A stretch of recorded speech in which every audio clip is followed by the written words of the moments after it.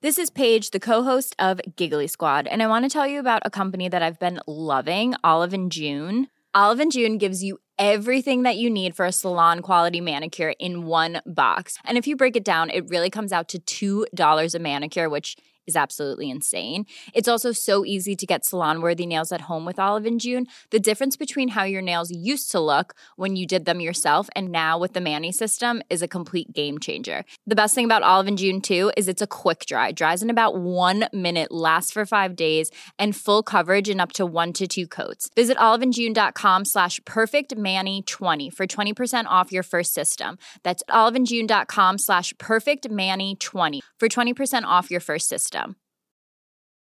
This Mother's Day, celebrate the extraordinary women in your life with a heartfelt gift from Blue Nile. Whether it's for your mom, a mother figure, or yourself as a mom, find that perfect piece to express your love and appreciation. Explore Blue Nile's exquisite pearls and mesmerizing gemstones that she's sure to love. Enjoy fast shipping options like guaranteed free shipping and returns. Make this Mother's Day unforgettable with a piece from Blue Nile. Right now, get up to 50% off at BlueNile.com. That's BlueNile.com. Hey, it's the Redmen Weekly podcast. We've got some incredible content for you this week. We have got Liverpool legend Jamie Carragher. We've got a good old chat on whether United are getting things as right as they're trying to portray in the media. Neil Jones talks about Liverpool's academy prospects, and of course on the back of Liverpool's big 4-1 win over Luton, there's a nice little chunk on that as well. But yes, we kick things off. Chris Pajak, the man, the legend, sat down with Jamie Carragher, the man, the legend, to discuss the potential of Xabi Alonso as Liverpool's next manager. It feels like everyone wants the next big thing at the moment, like Nagelsmann from 5 years ago or something like that. And he should probably still be in with the shout as well, to be fair. He's only... Is he 36 or no? He's 39 now, is he, or something like that? Nagelsmann did an incredible job at Bayern Munich, got off for Tuchel for no reason. I think they were in the quarters of the Champions League and they them off and that, didn't they? Which was mental. So there's going to be managers like that who are going to be linked as well. But the standout, as you mentioned, is Xabi Alonso because of the job that he's doing at Bayer Leverkusen at the moment. I mean, when you played with him, did you ever get an inkling of who might continue in sport afterwards and be a manager, or did he ever come across like he would be a manager? Yeah, I think so. Me and him used to speak about football a lot, and you could tell when he first came in. He got football. You've got to. The reason me and him, I wouldn't say got football, but I always think there's a little thing. Players who lack pace, you've got to think about the game more. It makes you think. You've got to get yourself out of situations. You've got to make sure you don't find yourself in certain situations. And Xabi was one of them. He couldn't run, but he was a thinker on the game. Obviously, he knows a great passer of the ball, but he was always thinking about the game. And I always remember that when he signed for us, he missed the first couple of games of the season. I'm just trying to think, was his first game at Bolton, or did he come in after the Bolton game? We played away at Bolton early on under Rafa. Was it 1-0 with Fowler scoring? No, we got beat. Or you got beat? No, Fowler wasn't playing. This is Rafa's first. I think that might have been his... Sorry. I don't know if it was his debut, but I remember Rafa saying, and don't forget, Xabi was only 22. We got this player coming, I think he's a fantastic player. He's already spoke about where he thinks the team can improve, or the tactical things, and I'm reading this and thinking, who the fucking hell do you think he is? 22 coming over from Spain, telling us where we're going wrong. Look, let's see you in the share first. But he was that type. Meaning, I used to speak a lot about this, the Spanish team with him, and he wasn't really in the Spain team. It was hard for him to get into it initially because of obviously Xavi and Iniesta and people like that. So we used to speak a lot about football. So he was always someone who was interested in football. Did he watch a lot of football? You were known for watching everything, weren't you? Yeah, he did watch a lot of football, and I'll tell you why. I remember thinking, he'll probably watch as much football as me, maybe more. I remember him at the time, Nottingham Forest were in the Championship when we were there, and they had a player called Commons. He was a good midfield player, Chris Commons, I think his name. No, he was a good player for them. I remember him sort of saying he liked him and watching him. I was thinking, he's a player in the Championship. How was he sort of seeing that or whatever? And that always stuck in my head. Within that, he obviously watched a lot of football. I think his dad a manager, his dad was a player, definitely, but I think his dad might have been a manager as well. So I think he was always he was one of them I think people looked at and think he's got his head screwed on. Did he ever come across like a leader? Because he was young when he was at Liverpool, wasn't he, as well? So he wasn't someone who spoke that much. on the pitch, he spoke a little bit, but I think it was more by example. He trained really well. He always played for the team. It wasn't about just showing how good he was. And he was always a thinker man's footballer, I'd say. I think a lot of people always felt I would become a manager, but I was also quite emotional on the pitch, aggressive on the pitch, and he was probably a lot calmer. Really? Yeah. Right, do you think that? Yeah. Whereas I actually think now, I think it is a big part of sort of being a manager now is not, keeping your emotions in control. And listen, letting them out at the right places as well. We've probably got a manager who people will say was the opposite, but he knows when to use it. Exactly, and I think Jürgen, he gets emotional on the side of the pitch, but I think he doesn't get emotional in making his decisions. And that's where I go back to what I mentioned earlier, is that Jürgen proves us wrong at times when we're all screaming and shouting for something. He's a lot more level-headed, no, we don't need that. We've got him coming through. He's back from injury, we'll be fine. We don't need a player in that position. He's not sort of like, well, let's buy loads of players. So I think he's very calm at the right moments, Jürgen.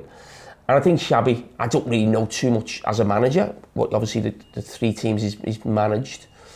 Obviously, the youth team at Real Madrid, the Sociedad B, and now Bayer Leverkusen. I've watched them, but so I haven't seen too many of his interviews, but only knowing his character, I can imagine he's very sort of cool, calm and collected. Does it, when you look at like his career in the whole and now the job that he's doing over at Bayern and stuff, do you look at it and think, that's not a typically Spanish team? Because I don't know, I get the sense that like, when I watch Xabi and saw him for Real Madrid, that he'd probably be a little bit more tiki-taka, but he seems to have taken all the elements of all the leagues that he's played in and sort of, does it feel like he's moulded them all together? Well, you think of the influences he's had, the leagues he's played in, but the influences he's probably had, if you think of like the best Pep, sort of 4 or 5 managers of the last 10, 15, 20 years, he's been managed by them, hasn't he? So that's a great influence. I do know Pep is his number one. I remember asking him sort of about Pep and Jose, because almost like contrasting styles.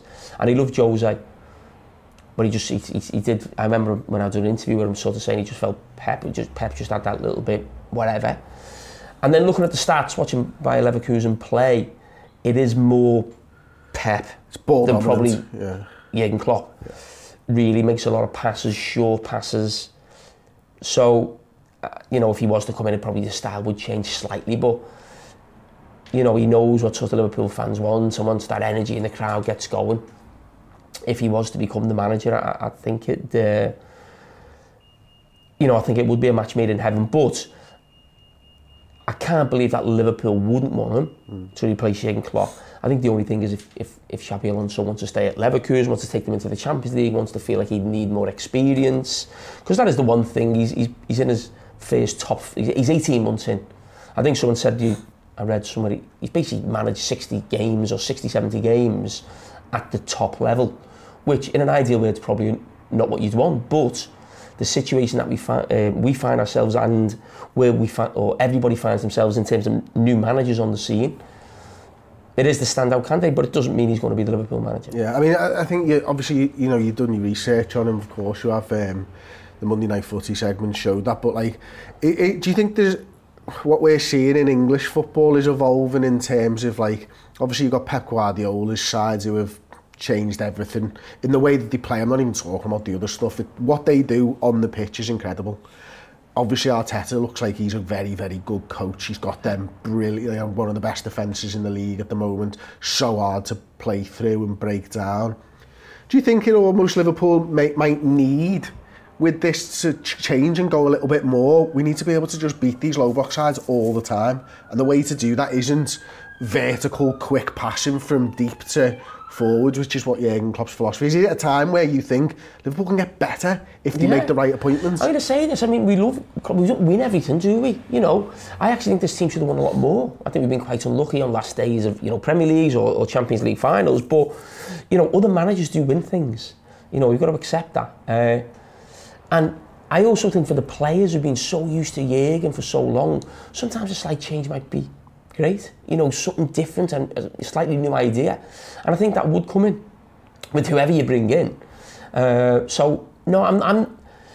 was devastated when the news came that morning. But the longer the day went on, the next few days I was thinking about it, I was almost a little bit excited about well, I wonder what's new and what could come in and what could happen, where could you take this team, really. So, yeah, it was probably different emotions, really, through the day about, when the news came through, but there's no reason why we can't get better. Yes, very good to have Carragher back involved. He's also got a preview for the League Cup final this weekend going out. There's 2 exclusive videos with him over on Redmen Plus, so do go and check those out. Moving things forward, the Biased Football podcast this week was an absolute riot. Manchester United, of course, now in the Jim Ratcliffe Ineos era. It looks like they're starting to get their act together, but are they really? Okay, let's talk Manchester United. Boo. They seem to be in good form, which is really annoying. I mean, Luton absolutely battered them after going 2 goals down, and I was a bit disappointed they didn't get something more from that. But anyway, off the pitch, Dan Club, Newcastle have placed Dan Ashworth on gardening leave, having secured Omar Barada from City as the former COO. They're now moving for Newcastle sporting director. We've talked about him on this show in the past because obviously he was at Brighton. He was at the FA as well before that. Obviously seen in quite favourable terms.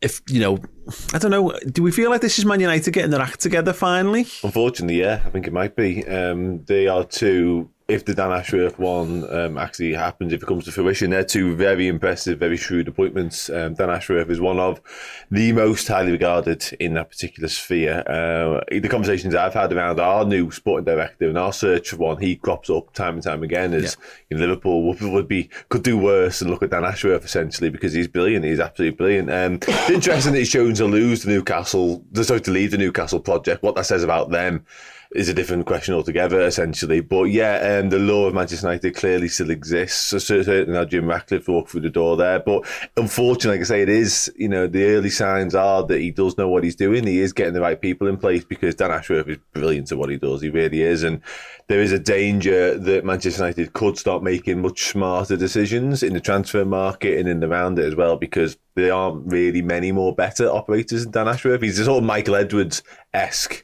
in that sort of scope. Yeah, smart moves. Like picking up a guy who's about to be banned for a year for gambling. It's still Manchester United. They could make him the next manager. Very true. They've done that before. I seen that Newcastle locked him out of all their laptops and their computer systems this morning. That was quite funny. Because obviously he decided to leave, didn't he? It was his decision. Is it 2-year gardening leave? Is that right? Yeah, they put him on gardening leave now for 2 years. But so they want 20 mil for him. Yeah. Yeah, 20 mil. I mean, it's mad, isn't it, when you consider only football? Because we take this for granted as a thing about, like, if you want someone to come and work for you, you have to pay your transfer fee. Like, imagine if, like, you worked in a shop and you wanted to go work for another shop, or you worked in one pub and you want to work for another pub. You just go and work for them. Like, I mean, you just go, fine, I'm done with this. They want, is it Sam Jewell? From, I think it's Paul's son from Brighton as well. I think he's the head of recruitment down there. They want him as well. So again, I mean, you can't really go far wrong just to look at Brighton and say who's doing the backroom business there and just go and take it. But this is interesting for me, and I want to get anyone who wants to jump on this feed, please feel free to. Is this not just the most obvious appointment they could make? Like, if you were thinking about, I mean, because obviously they've got a connection with him, because there's talk of that, or an existing connection from this time at the FA. I forget the name of the guy, but it'll be in there somewhere. Everyone knows that Brighton were brilliant, and they're the ones who've been that had the biggest success. Like, the money they've generated from buying relative unknowns from South America and then selling them on for loads and loads and loads of millions is obviously everyone's aware of that. I don't know. It feels, this is me hoping that Man United aren't getting it right, by the way. So this is my spin on this, but it's got a little bit of. It all makes sense, and it's a lot smarter than what United have been doing in recent years. It's better than making Darren Fletcher your director of football, without a shadow of a doubt. But it's a bit like when Spain won the Euros and the World Cup, and everyone wanted, and Barcelona were obviously doing well under Pep, and everyone went, tiki-taka. That's the one for us. Let's get some passing football involved. But by the time you've gone and done something, you've missed the window on it. And I think the other thing is, I think it's much easier to do it at Brighton.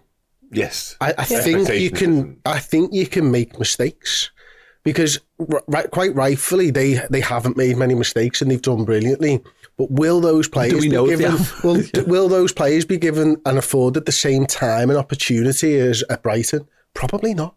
If you don't hit the ground running straight away, you don't get back up to winning league titles, which is ultimately what they want quickly, then it can actually all go horribly wrong for them still. Yeah. It's like Liverpool. It's like, look, we like, I think, to look at them in a European league. We know about the players when they're over in Brazil or Argentina or anything like that, but we're not sure whether they translate to the Premier League. So they go and they get a little bit more experience in Portugal over the last few years, and we pick them up from there. And yeah, we do pay over the odds from what it was 2 years before, but they're also a better player than what they were 2 years before. Yeah.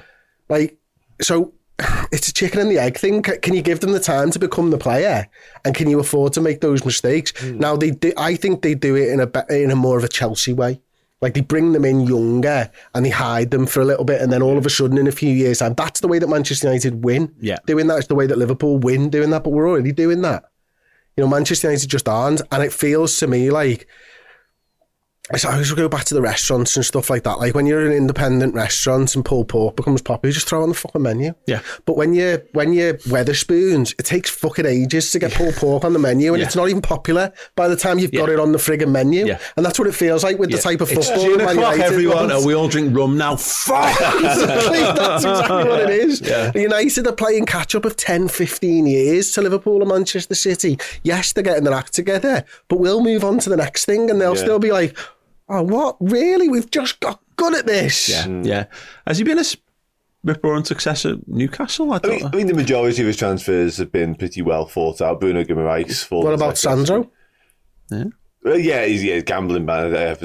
Maybe they didn't do his homework quite so well on that one, it's fair to say. But they've added that to the form now, haven't they? Yeah, I think. Have you got any pending suspensions due to gambling? Lesson learned there. What is interesting about it is we've all sort of referenced the Brighton, the model, and what he had to work and his limitations down there, and what he did a very good job doing. He was very much the gold standard, but it was a very different job, a different sort of description we had to go by, because they were paying no money whatsoever for anyone, whereas Man United play premium for almost all their transfers, so it is going to be slightly different, because they were picking up these unearthed gems like 3-4 million. I don't see United doing that. I think they're still going to be shopping in a very different market. And also, Man United go to you and go, we want your player, and they add 20 million anyway. Well, no, exactly, that's what I mean. And also there's expectations on wages, so they've still got to unpick all of that shit as well. And look, you've got to, they'll rest it under control at some point, because money buys you opportunity to correct mistakes is the thing as well. It's a much high pressure stakes that they're on the line at Manchester United, because of obviously the eyes on them and everything that they do.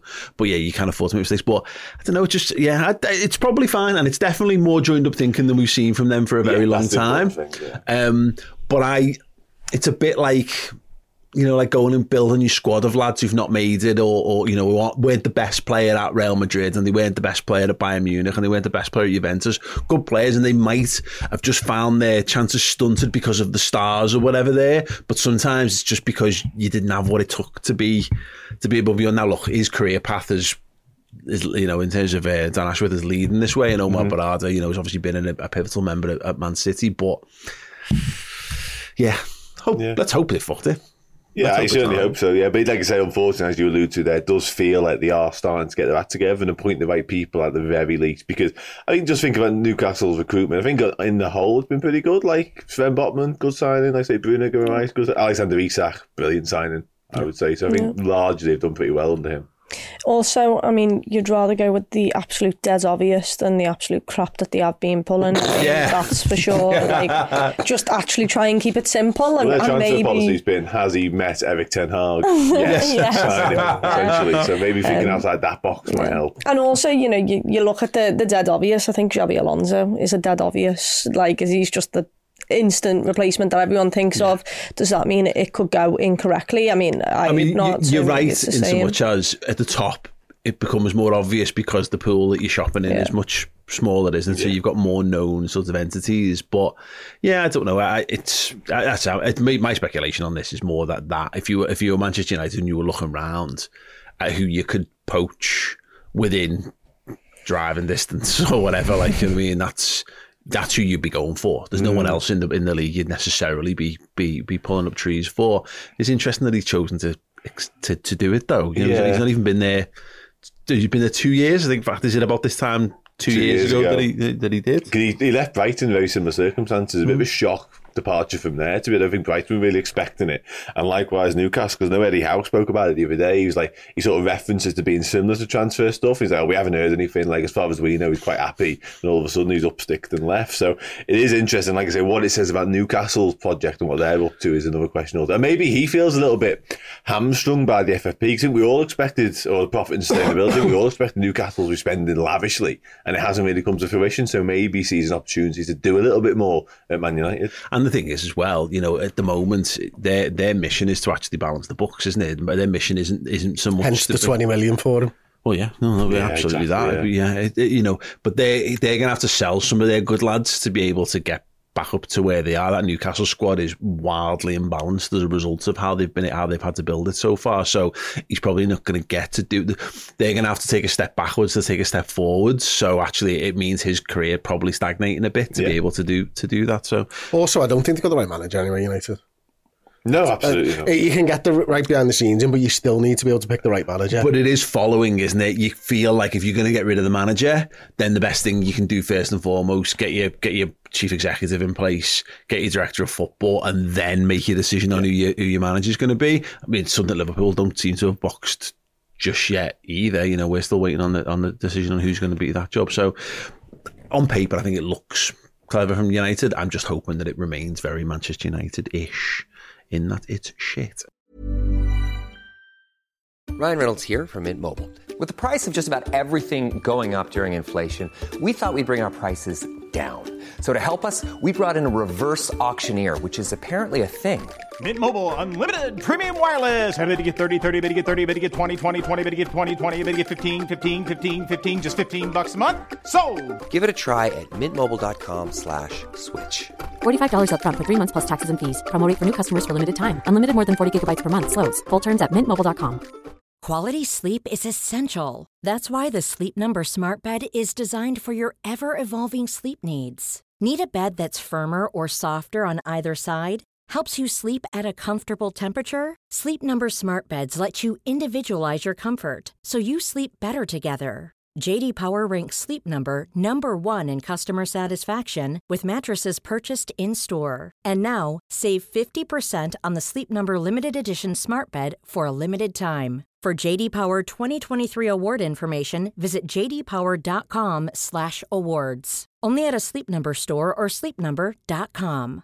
This is Paige, the co-host of Giggly Squad, and I want to tell you about a company that I've been loving, Olive & June. Olive & June gives you everything that you need for a salon-quality manicure in one box. And if you break it down, it really comes out to $2 a manicure, which is absolutely insane. It's also so easy to get salon-worthy nails at home with Olive & June. The difference between how your nails used to look when you did them yourself and now with the Mani system is a complete game changer. The best thing about Olive & June, too, is it's a quick dry. Dries in about 1 minute, lasts for 5 days, and full coverage in up to 1 to 2 coats. Visit oliveandjune.com/perfectmani20 for 20% off your first system. That's oliveandjune.com/perfectmani20 for 20% off your first system.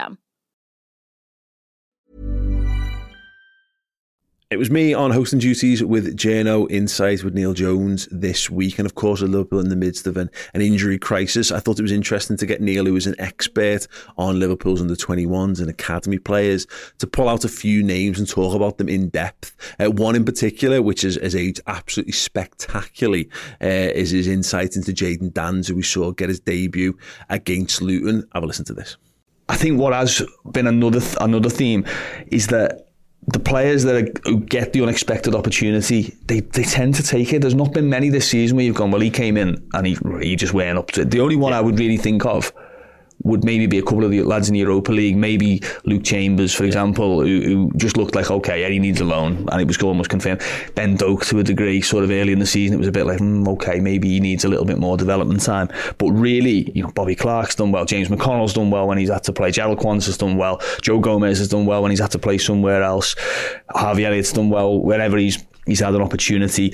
You know, there's a couple of other younger players knocking around the 21s at the moment. Should we just jump ahead and do that then? Because I think it's a rather than circle back to it. Obviously, you're right. Liverpool have got a number of players out. They've had consistent sort of injury issues throughout the season, but at no point has it capsized things. And what we've seen, actually, because of the Europa League, and also I think a clear statement of intent in pre-season, was a number of players who've been pushed. They feel already have been pushed towards the first team. So the question is, and I've heard you mention a couple of names already, but we can say them again if needs be. Yeah.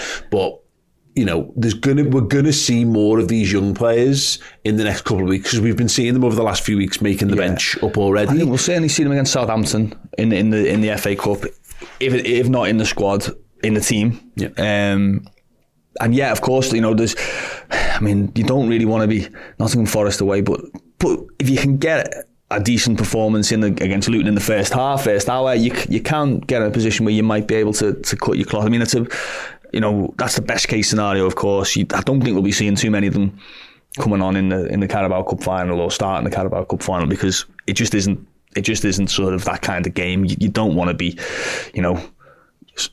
Jurgen's not beyond it, but you don't want to be saying to Jadon Sands, "But do you fancy your debut? Do you want to go and make your debut at Wembley?" And it's unreasonable to do that to a young player. But we did see Clark and, of course, Conor Bradley, who are now raving as a first team Liverpool player, came on against Arsenal away in the FA Cup. So it's not outside of us possibly. And Fulham in the semi as well. Yeah. Clark came on. Well, I suppose so what my point is this: you've got Quansah, who's now feels like an established first teamer, even though it's only been 6 weeks. It feels like Bradley's effectively like an established first teamer for Liverpool. Is it Bobby Clark who's the obvious next one, and is there anyone else around that? Yeah, I think Bobby, you look at the ones who've been training pretty much all season with the first team. So Bobby has had an injury, but he had pre-season with the team, obviously, and then as soon as he came back, he was pretty quickly actually back into the first team pitch. I think he returned on the weekend, on the Sunday, and he was on the bench on the Wednesday. So yeah, Bobby Clark most definitely is in that mix. I think Kate Gordon would be one. Obviously, his talent, the fact that he's been around the first team previously, but also where he plays. Obviously, he's a wide player, so he's more possible as a substitute in a game, or someone who brings something a bit different. And then James McConnell, obviously, who really impressive the one start that he's had against Norwich in the cup. Possibly man of the match, wasn't he? I think Bradley ended up taking it, but it could easily have been McConnell. So those three would be there. I think it's interesting. You heard Klopp talk about Jadon Sands and Lewis Kumas. He name-checked those two. I think it was after that Norwich game. He said, we've got these guys around us. They've both been in excellent form this season. Kumas, Dan saw a little bit of him pre-season, didn't we? Yeah, Kumas, he did. He played over in Germany. I went over and he played Karlsruhe. He was on the bench in the league, Burnley last weekend, and then played on the Sunday for the 21s. He's obviously very young. He's still, he's actually he's young for the under 21s at this moment in time, but he is a player who has got Liverpool qualities about him.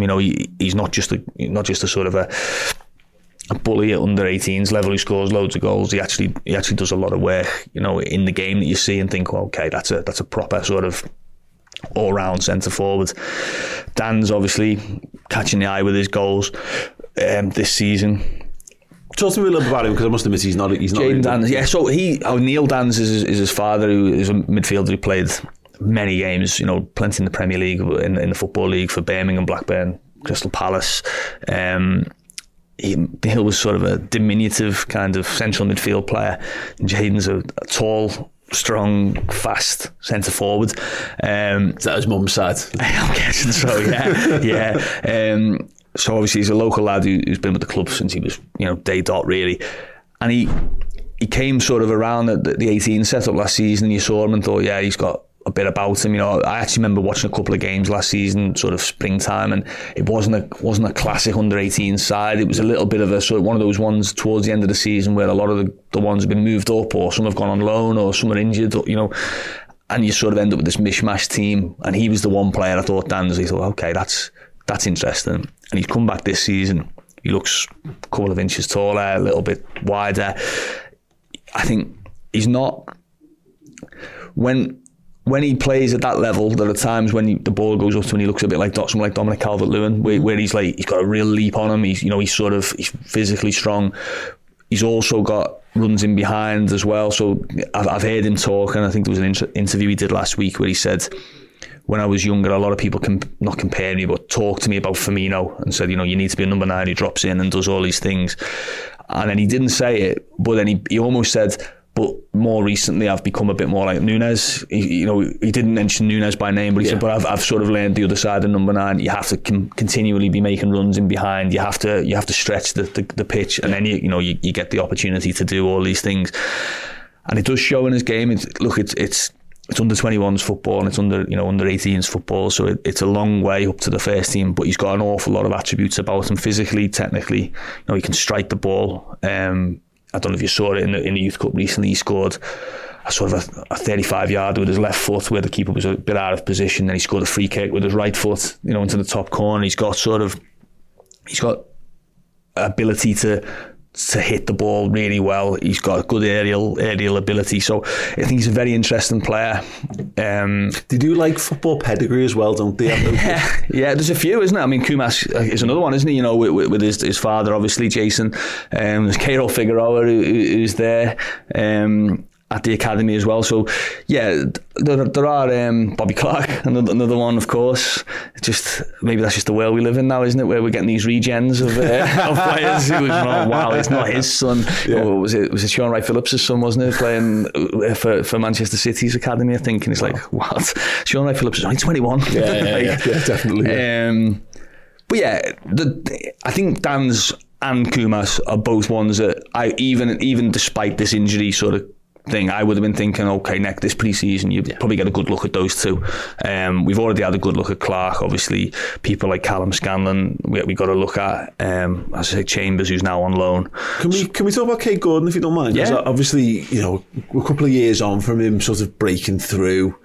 Looked massive prospect, we're 2 years on now, almost, not quite today, a little beyond that now, since he played against Arsenal in the League Cup semi-final. I'm really impressed in that one, and obviously he had a torrid time with injuries. It's interesting because it was a real shock to me when he was on the bench against Toulouse in the Europa League, so much as like the Liverpool subs were warming up 20 yards in front of me, and I was like, is that Kate Gordon? Okay, yes, Sam, brilliant, good to see him back. And it told a lot that I think it looks from the outside like they're trying to remind him almost, or put their arm around him and go, no, you are very much part of this. But it's been very fleeting, the glances that we've seen of him so far. Yeah, well, he scored on Saturday, his first goal since he came back from injury. They beat Newcastle, the 21s, away, and he scored. Kate Gordon. I didn't see the game. Obviously, Liverpool were playing. The first team was playing at the same time, but he's had so long out, and it was always going to take possibly the remainder of the season for him to really find, his feet again and just who he is. Think about it. 17 to 19, and even if you're playing every week, are huge sort of peaks and troughs in your performance levels. Imagine it if you've missed, It was like all of Michael Owen's peak. So exactly. Yeah, some people, that's their best years, isn't it? And he was right there when he got that injury. He was right in there. He actually played that game. If you remember, Takumi Minamino was on the bench. So there was an element of players missing, but there were senior players that could have played in that game, and he was selected. That's how good he was. He scored for the first team. He's at Anfield. He made his debut in the Premier League, so he was clearly around that first team group. And remember, that was a team that, again, that was going for everything at that time as well. So he's clearly very highly thought of. I don't know if it was his first start, but he played in the what's it called? Leasing.com, I think it's called, is it? Is it called? I can't remember. Bristol Street Motors, that's it. Bristol Street Motors EFL trophy. I saw him up at Barrow, and he played. And there was a moment, he captained the side and he played on the right, and he was very tidy, very neat, and looked a good, you could tell he's a good footballer. And there was a moment where he got a heavy challenge, and you could almost feel, the team and the staff sort of went, And he got up gingerly and he was taken off shortly after. And I remember speaking to Barry after it, and he said he's all right. He said, he was only ever going to do an hour, but it was sort of like, well, now he's had that, we'll cut it 5 minutes early. So you knew he was going to have to get these things out of his system. He's going to have to trust his body. He's going to have to find his fitness. That kind of training thing. It feels like he's not far away from that now. He's played a lot of games. He's playing quite regularly. He's getting 90 minutes. He's scoring goals. He's there. So I think the next step now is to see where his level is. Is he still there? Has he dropped a little bit? Has he had to change his game? Does he have to, play a different way in terms of maybe not being what he was when he was around? He was decisive in games when you watched him for under 21s. He was talent, he had speed and all that, but he hit the target with his shots. He got into goal scoring positions. He was a very kind of promising sort of numbers player, if you like. So whether he's still that or whether he becomes a bit more of a sort of a maybe he moves a bit central or he moves over to the other side, there are still questions to answer, but he's a player that had huge potential, and I think still has got huge potential. He just feels like the forgotten man at the moment, because obviously I know Ben Doak came in, but he really sort of exploded into the scene over the last 12 months. And even you've got a lot of talk around Trey Naoni coming through as well. There's going to come a point where if he doesn't get himself back up to that sort of level reasonably soon, there's going to be other lads coming up from underneath and really challenge him. It's ridiculous to say, isn't it? He's 19, he's coming up to 20, time's ticking, it's horrendous to say that kind of thing, but it's true, isn't it? Time waits for nobody, and Ben Doe will be thinking that now. He got a bad injury at a bad time, really, didn't he? Where you think, there's 6 months there of like potential game time lost and potential impact, he could really have made on the team. So yeah, it'll be interesting to see. But I think when you're asking about who we might see in the team on the bench in the next few weeks, if some of these injuries are as bad or as widespread as we think or fear, Kay Gordon is definitely one of them, because he's got first team experience, he's got first team training experience, he's of an age where he needs to be looking at first team exposure anyway, regardless. So I think he'd be one of those ones, along with Bobby Clark, James McConnell, definitely. And yes, the Reds pulled out a Barcelona-esque victory against Luton in the midweek, meaning yes, we all came into the office with a spring in our step for the final word. I want to talk about that little spell, the Gakpo goal, then, because obviously there's a video on Twitter. There's a 2-minute spell where both of our goals are effectively encapsulated, and a lot of stuff happens in that time as well. Least of all, Andros Townsend comes onto the pitch, which is mad.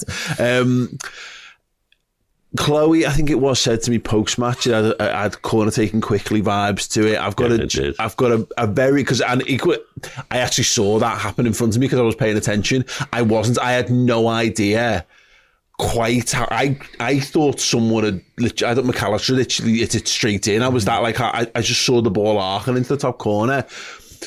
But actually, that had corner taken quickly vibes. But actually, I thought the game in general had a bit of Barcelona 4-0 vibes to it as well, Andy. I don't know what your thoughts are on that. Yeah, second half definitely, in terms of the atmosphere. I mean, it wasn't quite the Barcelona atmosphere, but it was certainly like, let's suck the ball in. And I don't know if you've seen Rob Edwards' comments after the game, where he actually comes out and says, like, second half, it was just proper Anfield. They were sucking the ball in, they suffocated us. And like he said, I've never seen a crowd like it in my life. And that's how it felt in the ground. I was in the upper main, which is usually it can be a bit hit and miss for the atmosphere, but again, it was you who was there at half. You got back to the for this one, yeah. So no, I think for that second goal, it's like, if you actually have a look at the highlights back, the cop goes absolutely mental for both those goals. It's one of those things where you see like footy limbs accounts on Twitter posting scoring 2 goals that quickly, that so close together, does really get the crowd up, doesn't it? I mean, I'm sorry, I read the paper this morning and it said Klopp afterwards mentioned Barcelona. Yeah, he said that this is these players Barcelona. It's honestly, and it sounds bad because people without thinking about it will scoff at it because it's Barcelona in a Champions League semi-final and it's Luton at Anfield with 3-0 down to start with. Yeah, true enough. But again, it goes back to the context we talked at the start of the show. the players that were out on that pitch and moreover the players who weren't available, again, it gets forgotten about Barcelona. It wasn't just coming back from 3 down. It was doing it without Salah and without Firmino and with Andy Robertson going off injured. And you know, there was so many factors against us on that night. And this had that pre-kickoff of, you know, like 11 lads who could have all had a game for us last night in theory. All unavailable for a variety of reasons. Some of the best players on the planet not available to us, and we put out a team, and then to go that goal down, and again all your fears and your doubts start to creep in, and effectively to do only a 1-goal turnaround, but to do it in 45 minutes, and that feeling of Liverpool are inevitable when we got our head of steam going, and you get the goal back, and you Van Dijk running away back to the not celebrating, and then the quickness which the second one comes. The pandemonium on the Kop was just, the difficulty in the comparison, Andy, is that the Barcelona one is so immediate because you know what you've done. What you've done there is you've booked a place in the Champions League final, and you can come and celebrate that. You can come and line everyone up in front of the Kop and sing "You'll Never Walk Alone." Wonderful. We won't know how important this is for another week or 2 weeks or 2 months or 2.5 months. But my gut feeling on that is if you can do that there, I don't know what it's going to take to derail Liverpool is what I'm driving at. Yeah, and I think with the Barcelona one as well, we had that thing of that it was all or nothing for that season because Man City had just had that win against Leicester the night before where Kompany scored his the only goal he's ever scored from outside the box, and you're thinking, you know, we're going to get 97 points here and we're going to ultimately come away with nothing, and who knows what the next season brings. Obviously the next season ends up bringing the league, but I think the Champions League led into that. So I think it was that idea of like, this is literally all or nothing, and with the league it wouldn't have been the case. You know, we could have still beaten City and taken it back into your own hands, but it would have felt very much like, oh goodness me, Luton at home, probably the easiest game you have, notwithstanding Sheffield United at home until the end of the season, and we're going to drop the points here and we're going to lose it on this. And I think just everyone, once we got that first goal back, and to be fair, I think we needed to, because I think if that went on another 10 minutes without it, could the crowd have started to turn and started to think, actually this is a serious reality that we're going to drop points now. I think we needed the goals at the time they came, but yeah. You just need people in that instance. Again, it's the crowd, but the players, the synergy, you know, people stepping up collectively to go and make it happen. Virgil van Dijk, you know, again, the pure determination to go and make that happen, to go and get that first goal. And then everyone's just goes absolutely nuts. They're all flowing forward towards this sort of one goal of, we want 3 points. We want to go and make sure we get this. Because again, context for this, Dad, in fact, Aaron, can we just bring the graphic up again of the team of who's missing? Again, no Alisson, no Bajcetic, Reece Williams is in there, obviously the bit that was up, but no Matip, no Trent, no Jones, no Thiago, no Szoboszlai, no Jota, no Núñez, no Salah for this game. And I get a lot of this, like, it's Luton, you should be beating Luton, blah, blah, blah. I get that, but also that's not how football works. Sometimes you can undercut the quality of what you've got. I just felt an immense sense of pride and passion that came with it, because this is the week where it should have all come undone. Because obviously we dropped points to Arsenal, which effectively put it back into Manchester City's hands the other week. The game in hand thing was about to come undone. So what was going to happen with the weekend was City beat Chelsea, and then they play their game in hand, and that would have been it. You know, this was the week where Liverpool was supposed to go behind City in the race for the title. And then, okay, you know, Chelsea take points off City. You think, well, that's a good thing. And then you lose all those players to injury off the back of a brilliant result of the weekend. And then this is the one. And then you know that what happens at the weekend, you're probably coming back second in the league. And then you're chasing Man City. And instead, we're clear top of the league. Also, the fact that the game was rearranged quite quickly. Yeah. We wouldn't normally have played it, and you know, City would have played their game in hand, and we'd been left, you know, to wait until the weekend, you know, and that would have built up tension already. Suddenly we've got this game out of the blue, and we've got no players to play it, and you know, but I mean, we shouldn't forget we've only lost 2 games all season, and one of them we all know we didn't lose, and the other one was to Arsenal of all people when we had a bad day. Yeah. You know, so this team don't lose football matches. And it doesn't matter who's on the pitch, we don't lose football matches. Yeah. And I think the crowd need to try and remember that, you know. Yeah. that this lot of players will give everything and keep doing it every week, and they might take a while to get going. Yeah, but going back to that second goal, though, the fact that McAllister takes up such a great position for the throw-in, and the cross was just phenomenal. It was at such pace. I could have headed it in. It just would have hit Gakpo's head and gone in anyway. The pace of it, it's just phenomenal. It was just one of them, and that's what I mean. It's tough. Look, Barcelona will live in infamy, and and for me, and everything in between. In the history of the great Liverpool games, and again, because it's got that, you can immediately there. It's done. It took its place in history the second the full-time whistle went. We won't know how important this is for another few months yet, Andy, but my general feeling on this is if Liverpool manage to have an historic end to the season here, and whether that's winning the league or we're picking up another trophy or any trophies, this is just going to be this. I think they'll be able to pin by. I think when you ask Klopp, when Klopp gets interviewed about this season, they'll all talk about this game, I think. Do you know what I think was actually quite similar to? It was when we go for the nearly quadruple season, we play Norwich at home in around March, and we end up winning 3-1, but we go 1-0 down, and they're bottom of the league by a mile at that point. And it's that same panic of we're going to drop points to the worst team in the league. This is all going to be derailed to the worst team in the league. And Anfield similarly feral that day, and I remember that being one of the best atmospheres of that season. But we're such an emotional crowd, and that's, for the large part, that drives the players on. It means we have those, it's responsible for those European nights, it's responsible for nights like last night, and you've opposition managers coming out saying the crowd sucks it in. But then sometimes it has its downsides, and the one I always remember, last day of that season against Wolves, when we're drawing one each and the news comes through that City have gone 2-0 down, and I remember we can see this stupid corner, and I've never seen the cops so angry in my life, and Robertson turns round to us and tells us to effing calm down. And he was right too. So you get all the good stuff, you get the atmosphere, you get the sucking the ball into the net, but you do also get the other side of it. The crowd live on their nerves, don't they? I mean, everyone knows it's City are now coming strong, and it's all a little precarious, and everyone's worried to death, and they're only happy when we're winning. Yeah, because then they can relax a little bit. People want certainty in football, and football can't give you certainty because there's 22 people all doing their own thing on a pitch, all being dictated to by another team of people and a team of people behind them, under the influence of however many tens of thousands of people are all screaming their emotions at them at the same time.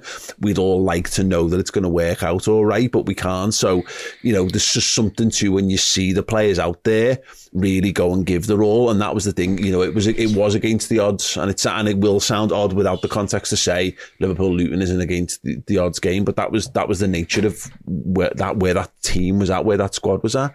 Look at the players that we end up bringing on. There was no one on the bench there. There were no game changers on the bench for Liverpool all of a sudden, and to be able to drag that through, and not just drag it through. I thought 2-1 would have been an amazing victory, but to win 4-1. Best to be a game changer. He did. I mean, he was terrific when he came on. I mean, I've never been his biggest fan in recent years, but what I've seen him, recently, he really is determined to. That's what you need, and that's what matters a lot in these kind of situations. So let us know, where does it rank? Is it better than Barca, and if not, where does it rank in the great Anfield nights? There you go. Before you do go, though, let me tell you, we've got an amazing offer. If you go to redmenplus.com, use the code FINAL, FINAL, you can get half price of a yearly Redmen Plus subscription in the countdown to Liverpool's Carabao Cup final against Chelsea. That code expires at midnight on Sunday, so fill your boots with all of the content that we've described here, as well as our podcasts, documentaries, features and interviews to get you in the mood for Wembley. The code is FINAL. Fill your boots.